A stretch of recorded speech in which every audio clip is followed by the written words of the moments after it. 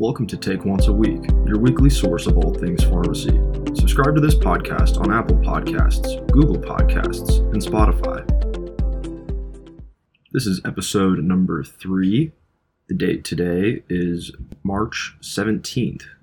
In vaccine news, a common issue with the COVID vaccine is that once it is opened, it needs to be used within 6 hours, otherwise it will go to waste.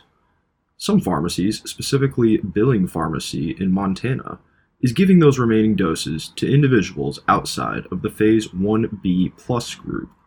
This group includes everyone ages 60 and older, and those between 16 and 59 with certain health conditions. The pharmacy in Montana distributes the remaining vaccines on a first-come, first-served basis. It says individuals will drive from all over Montana to get their shot. A common complaint among community pharmacists is that they are taxed physically, mentally, and financially by hours of paperwork, piles of rejected claims, and unceasing billing audits just to receive some level of payment for administering vaccines. And it's a problem that could push some of these small businesses to the brink financially.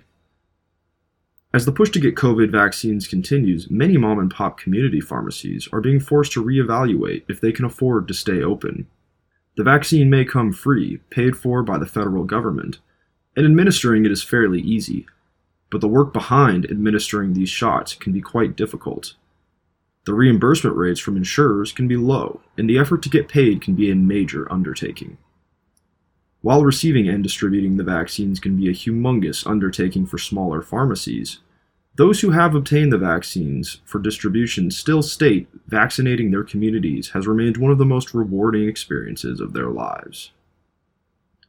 Moving away from vaccine news, a study done by the American Society of Tropical Medicine and Hygiene found that drugs such as albendazole and mebendazole, which are commonly used to treat hookworm, roundworm, and whipworm, are increasing drastically in price.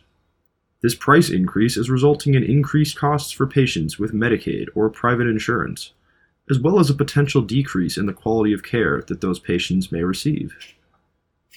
With few alternatives available for the aforementioned drugs, areas in which these infections are most common, such as those in the rural parts of Alabama, where almost a third of the population of a certain community was found with hookworm, are having difficulty in providing proper treatment to its communities. Lastly, a rise in Clostridium difficile, or C. diff, has occurred lately in the United States, and multiple studies are citing the increased use of proton pump inhibitors, or PPIs. Proton pump inhibitors are used to reduce stomach acid production that results in conditions such as GERD, peptic ulcers, and H. pylori. A common example of a PPI is Prilosec. The study found that in 2 groups, one of which was using PPIs, the occurrence of Clostridium difficile was much higher, though the reason for which that is unknown. C. diff is a bacteria that can cause diarrhea, belly pain, and fever. It can be fatal. It arises when the bacteria normally found in your gut are killed off. One of the most common treatments is a fecal microbiota transplant, which a recent study proved can be 78% successful in ridding the body of C. diff and reestablishing the presence of native bacteria.